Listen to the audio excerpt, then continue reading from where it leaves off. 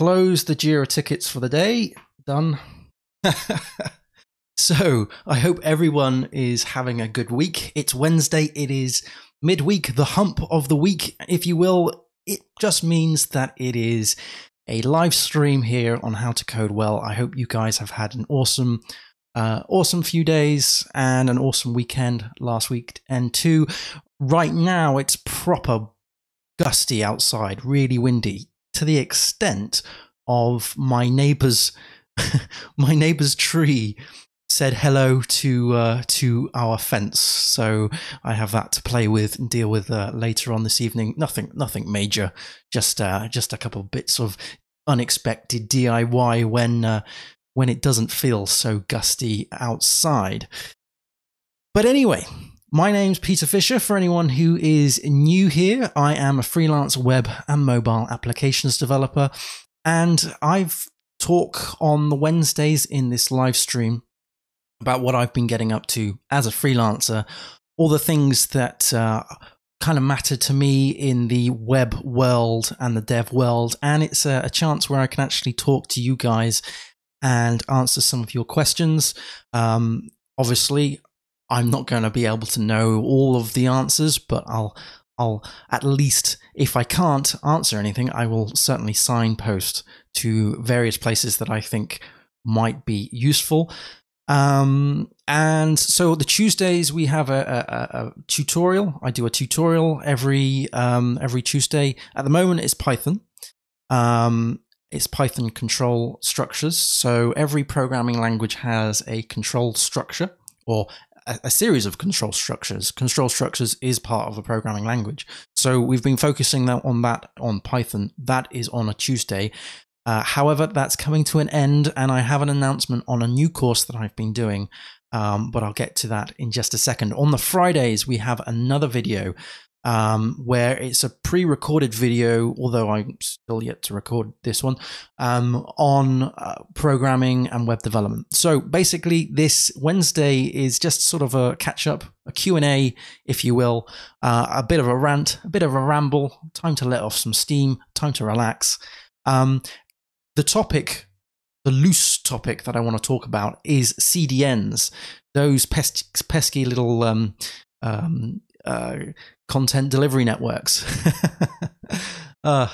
And more to do with the fact of moving assets, large amounts of assets from one server to many servers, and the implication of that in terms of time. Because here I'm talking about assets that are perhaps 200 gigabytes upwards. So lots of images, lots of videos, lots of little files, and moving that from one server, which is fairly slow, to distributed servers, and how best to tackle that. It was a challenge that I was given recently by one of my clients, and it does take an awful lot of time.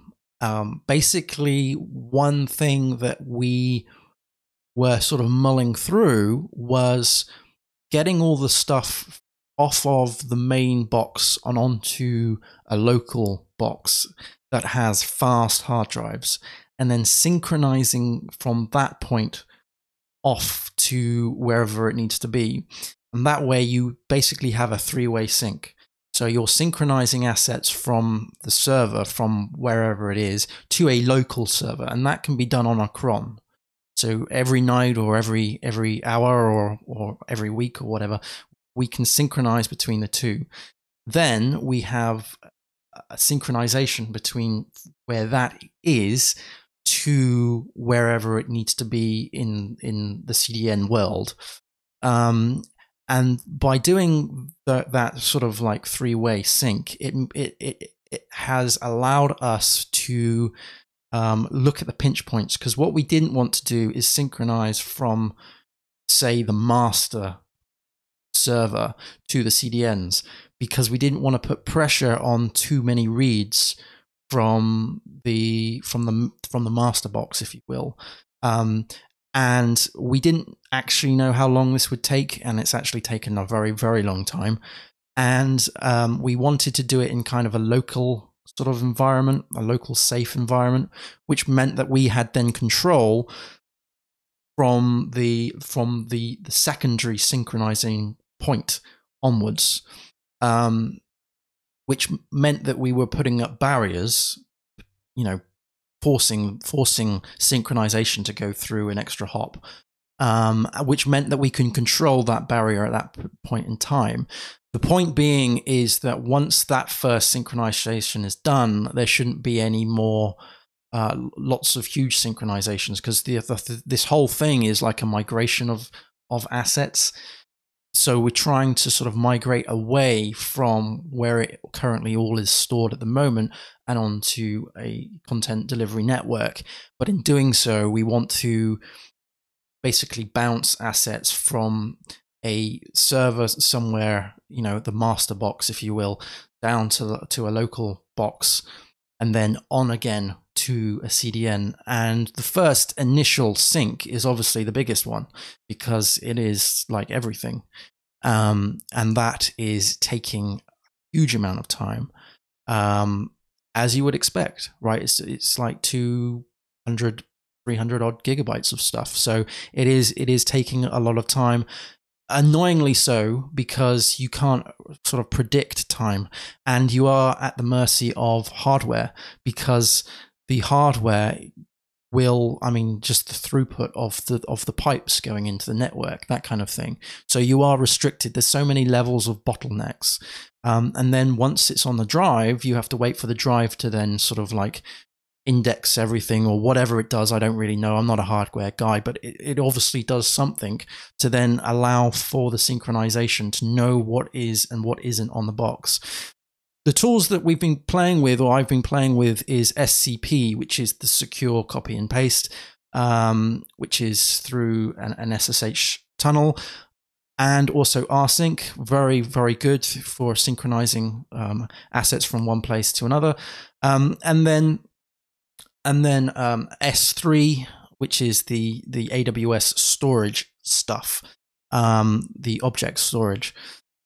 So you can kind of synchronize that up to that too, which has been good, but it has taken a lot of time. And it's one of those things that you get asked, how long is something going to take? And you cannot give a definitive answer. You can't say, oh, well, say 10 gigabytes is going to take this long, and therefore I've got 200 gigabytes, so it's going to take this long.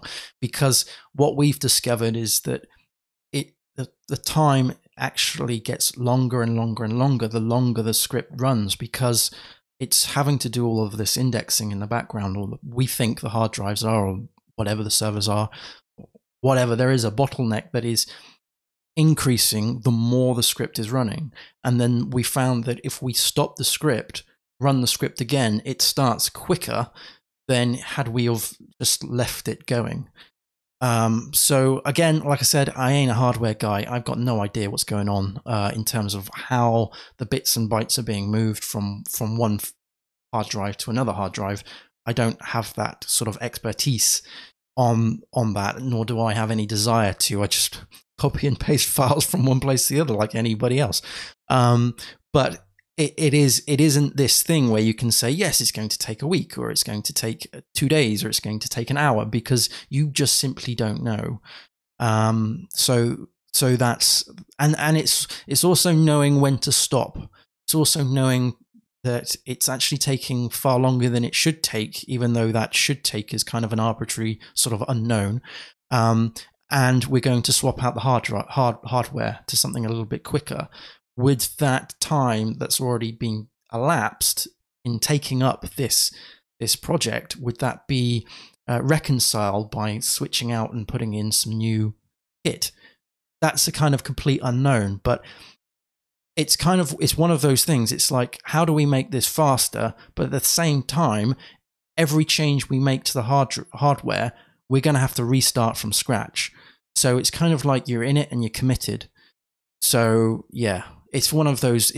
This is why this area of DevOps is something that I just really don't like. I don't like moving huge stuff and managing huge stuff because it's not a tangible thing for me. It's very difficult to estimate, and as a freelancer, that is horrendous, because you can't sit there looking completely stupid, going, "Yeah, I don't actually know, no idea." Meh. But it is what it is. So CDNs, that is what I've been working on. And the CDN part of that, I should explain, is getting that up to S3, getting that up to CloudFront, getting that up to other content delivery networks, getting that up to lots of distributed boxes that can synchronize across the plane, if you will, of what we need. And we're kind of like we're almost at that point. So I'm almost at that point. I'm almost at the point of saying, yes, this is the URL of the CDN. And that's another point.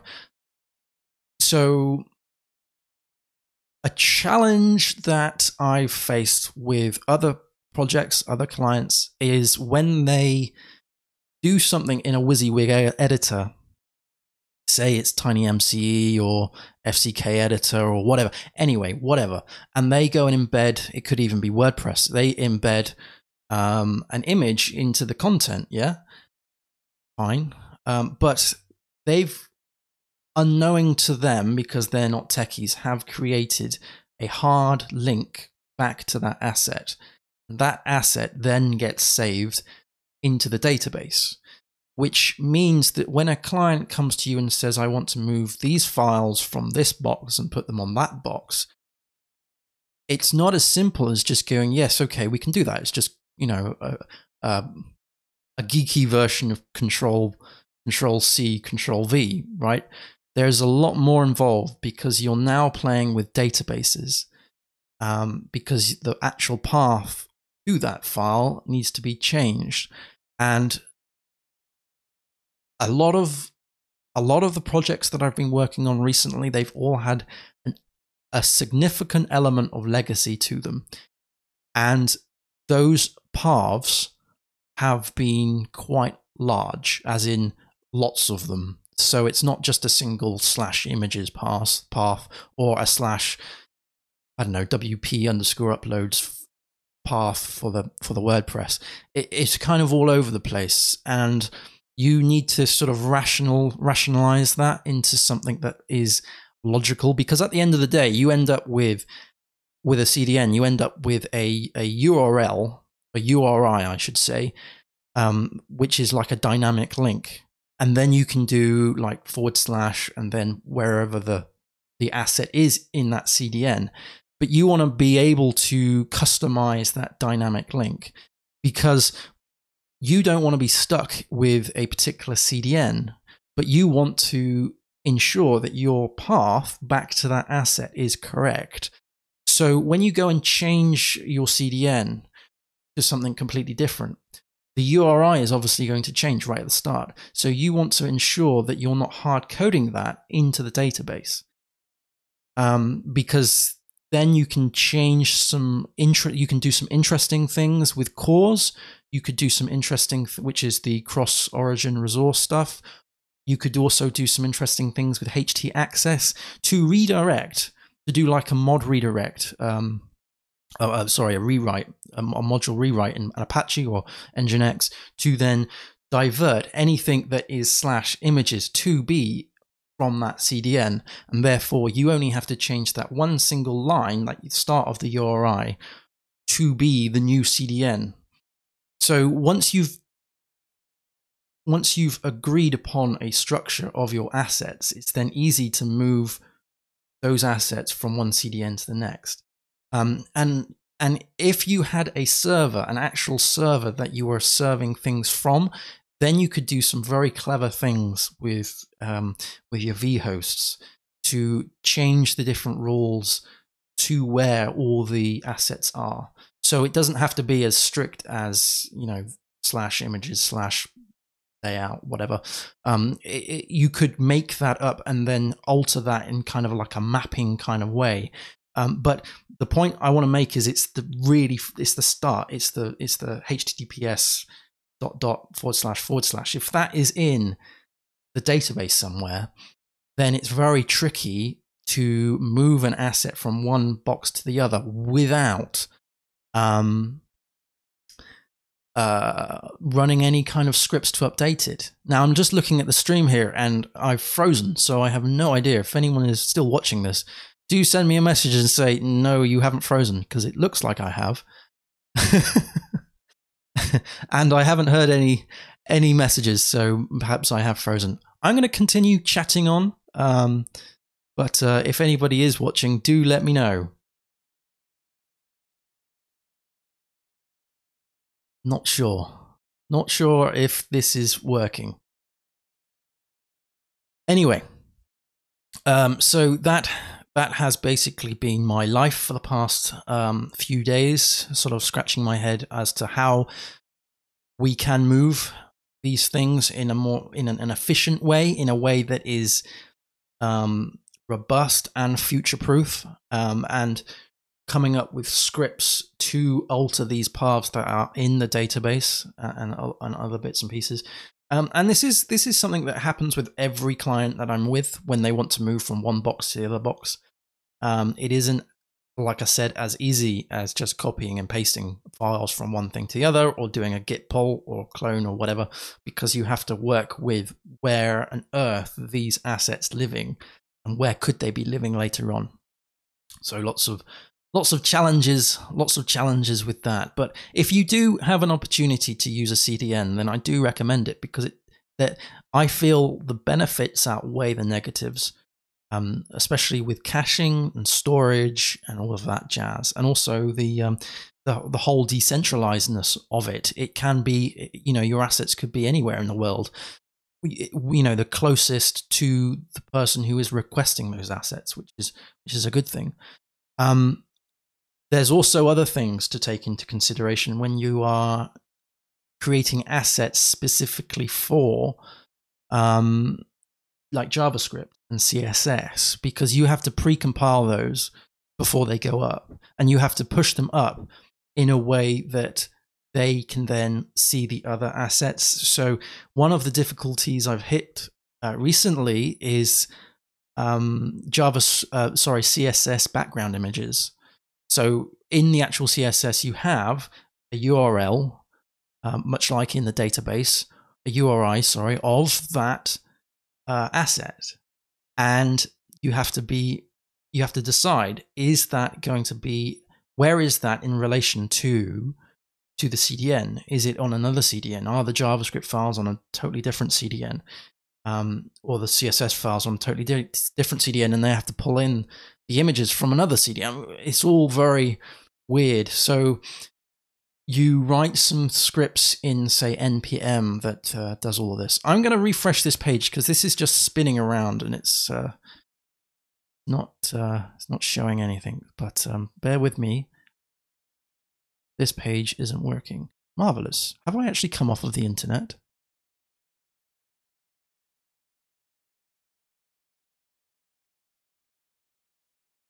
Okay. I'm back, I think. Well, I do apologize to anybody who has just been seeing just me stood there completely frozen like a robot or a mannequin. Yeah. So the course update that I want to give today is the AWS course on S3. I've done an 11-part series, 11-part tutorial course, if you will, on the command line, because I'm a command line guy, on S3. Now, that is 11 tutorials plus an introduction, so that's 12 videos. And I do, as I said at the start of this stream, I do a tutorial every week. So that's 12 weeks worth of footage. Now, I've put all of that, I've done all of that. I spent so long over the last month creating that, and I kind of hinted to this in the previous live stream about the future courses. And what I'm doing is I put all of that onto Patreon. So if you want to support the channel and if you want to learn some AWS, then do check that out. I've put the links in the show notes for that. And then what I'll be doing is drip feeding that content into YouTube every week. That's kind of how I work. So at the moment, there's still stuff from the Python course on Patreon that hasn't even been published yet. So I think there's like 1 or 2 tutorials left. And that course was like 9. So basically, I drop everything into Patreon and then I drip feed that back. But it means that now I can clear the decks and get on with another course, which means that when you're a patron, you get all the stuff first. Whilst this is happening, I'm also sort of in the spare time working on the howtocodewell.net website, because I would like to have that as a way of, like, a platform, if you will, of all of the tutorials. Now, I've done something crazy like 260 something, 70 something videos on YouTube, some of which aren't tutorials, but it's a hell of a lot to get through. So I am slowly working my way through building a system that will allow me to host those on the howtocodewell.net. And I haven't decided yet as to whether or not the videos that I have done already that I have scheduled up on YouTube should go straight to howtocodewell.net. I haven't decided. I don't know. There's a lot of questions that I need to ask myself about that as to how I would like to structure the courses. But if you guys have any ideas, then do let me know. Apparently, there are people watching this, so hello. I don't know whether I've crashed or whether I haven't crashed. I did refresh the page and then it all freaked out. So I do apologize if I did flake out for a minute. Yeah, so I've been just doing a lot of bash scripts recently, creating a lot of bash scripts to rsync bits and pieces over. I've been doing a lot of Docker changes. One thing that I really have basically fallen in love with today is the AWS SDK PHP Symfony component, you could call it. It's kind of like this library that has so many SDK goodness for AWS in PHP. And what I did is I created an adapter, a service class, an adapter to S3, which means now I can list buckets, create buckets, upload files, and do all of that jazz through a Symfony controller, through potentially a API. The sun is just getting into my eyes here. Bear with me a minute. I'm just going to try and knock that down, that blind. Bear with me.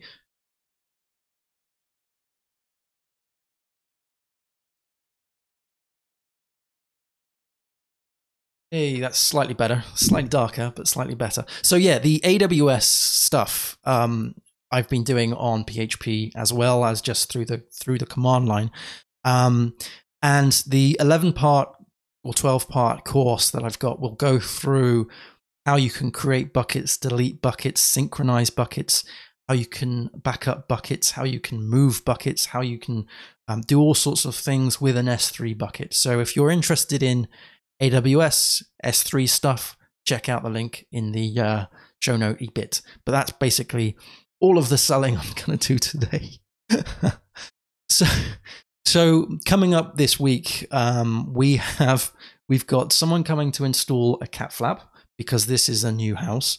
I've got to sort out the fence because that's got a hole in it. Yay! And I've got to sort out the AWS CDN NUS that I'm currently working through, and trying to find a way that can speed up the movement of assets from one thing to the other. Last week, I focused heavily on the security side of S3 to the extent where I blocked myself out from doing pretty much everything or anything. So then I had to really backpedal. So the way I work is I like to be as restrictive as possible, because um, just because I like to know that I haven't made any unforeseen mistakes. So I try and alter the policies in the S3 buckets to be as restrictive as possible. It also means that you start to learn more about the thing that you're doing, right? Because you're reading documentation. You're not just going, yeah, I'll make it public and then I'll get it to work and then I'll worry about the privateness of it later on. I try and close that gap first, because I find that all of the security, all of the good practice will go quickly out of, will be completely cut out of the project, because that will be the last thing you do. So by changing it the other way, so it becomes the first thing you do, you are then setting a foundation for future development. So that's kind of how I work. So last week I got into the point where it was like, I can't do anything. I've set this thing to be so restrictive that I cannot upload any files to S3. I can't see any buckets in S3. So I slowly then started moving things away that would give me that sort of level of access. But it means that nobody else has access apart from me, which is comfortable. It's not the quickest way of about it by a long shot. It certainly isn't, because there was another developer working on this, and that was completely open. He went straight in and created everything public and uploaded stuff and had something to show the client. Fine, but it was public, and that to me is more about the quality and the experience. To know, when you're a freelancer, you don't want to leave the client with a bad job, because you know that's your name that you are putting out there, right? So yes, you might be able to do something fast, but if it's insecure, then I would rather be slow and secure than fast and insecure. However, from some other people I've spoken to, I would say that would be in the minority of some of the commitments to the clients, because a lot of the clients don't care. They will worry. They worry about security, sure, but it's not until there is a security risk that they start to worry about it. Does that make sense? It's sort of like, and it's the same for testing. It's this, and this is something that really it's frustrated me recently, because testing is one of those things that I love to do. It's one of those things that I think that we need to do. It's something that is just part of the job. And there are attitudes out there where it is an extra additional charge to the client to test one's code. And I find that appalling, personally. And that sounds very brutal, but I find that whole stance of trying to swindle the client out of more money just to test your own work is ludicrous. Because the thing is, if you were in any industry, you would just assume that they would test whatever they've done, right? You assume that when you get into your car, it's being tested to not blow up and explode when you're driving down the street. You don't pay extra for that. That isn't an additional service. And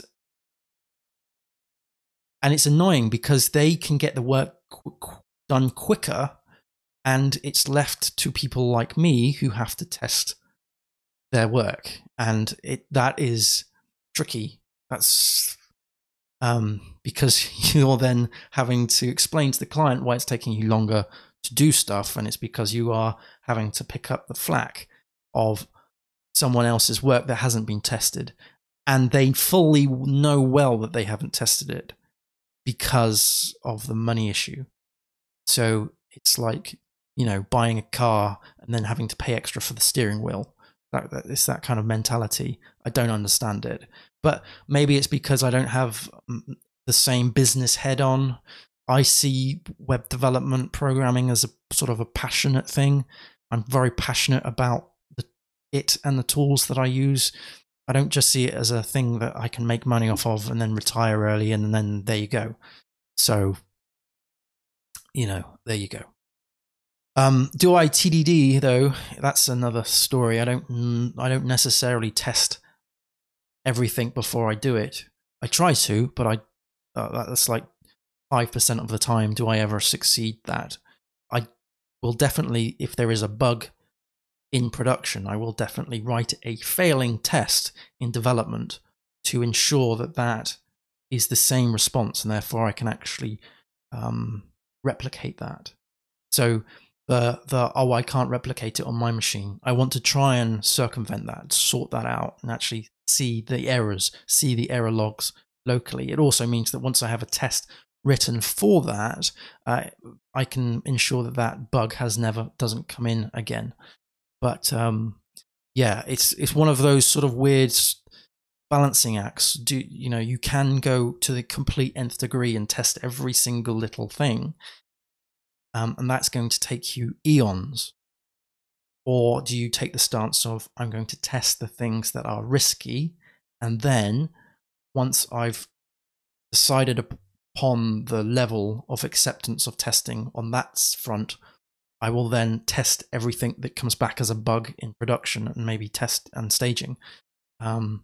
Because you could literally test every getter and setter, which I believe is pointless, unless they are doing some really clever things to do with hanging other objects off of things or changing the values and states of stuff. If you're just testing a get and a set, and that's all they're doing, then it's pointless.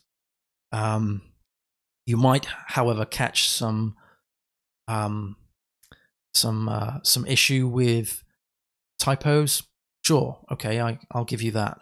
But the actual writing the test is probably the same, if not more code than it is to actually write those getters and setters. So, prioritization.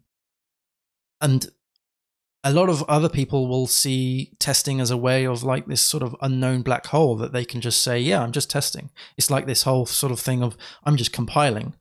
That's why I look like I'm not working. Oh, I'm testing. Like, I haven't got anything to show for my work, but I've got TDDs. I've got a whole line of failing tests line up that I can show you. This is what it should do, but it doesn't do because I haven't actually written the code in order for that to work yet. Those failing tests to work. So yeah, it's a double-edged jobby. I think I've completely lost my trail. I started this on CDNs, and this is how it normally goes. I kind of rabbit off and go into a complete tangent. I was also considering recently the different things I could do to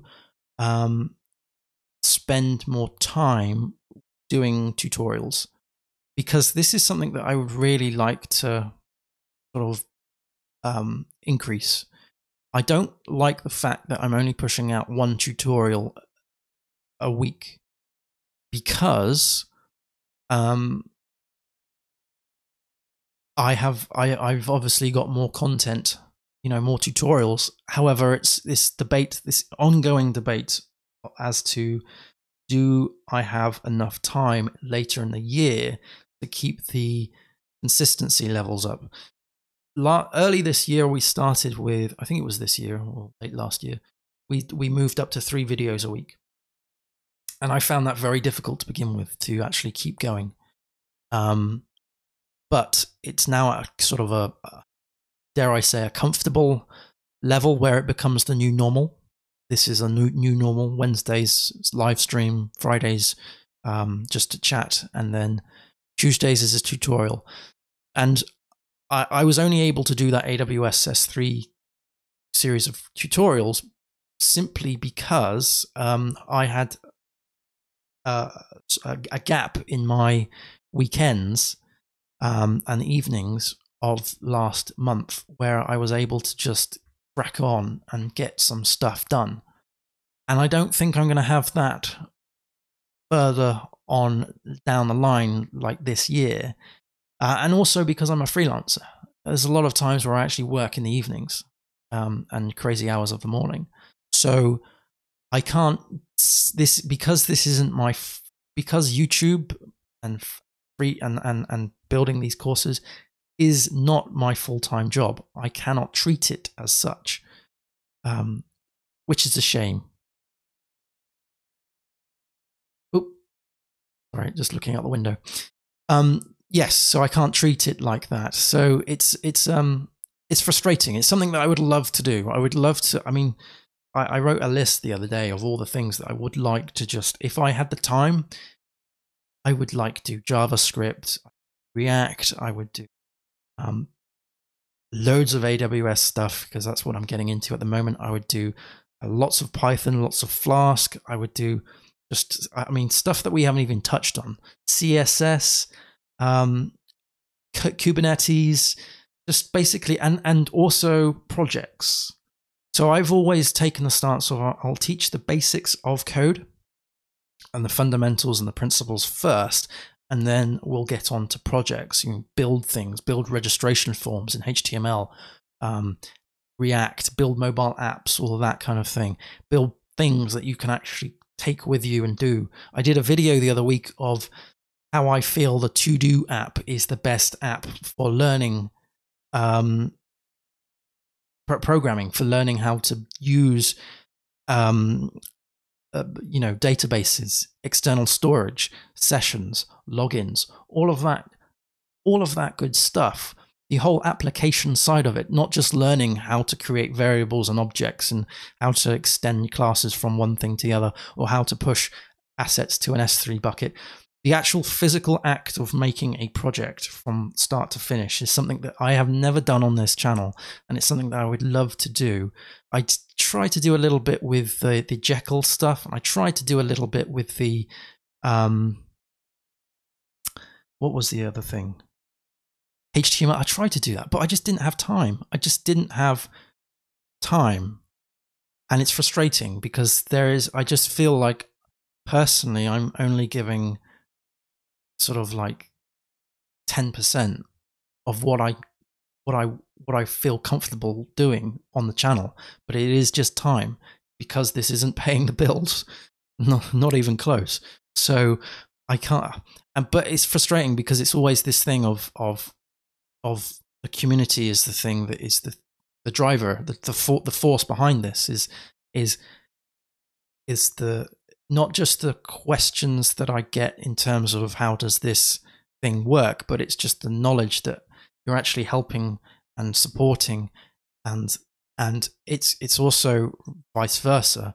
So there's a lot of things, like for example, there was a chap, I'm going to completely bugger up his name. He sent me a message earlier. It was Guru Jetin. I'm sorry.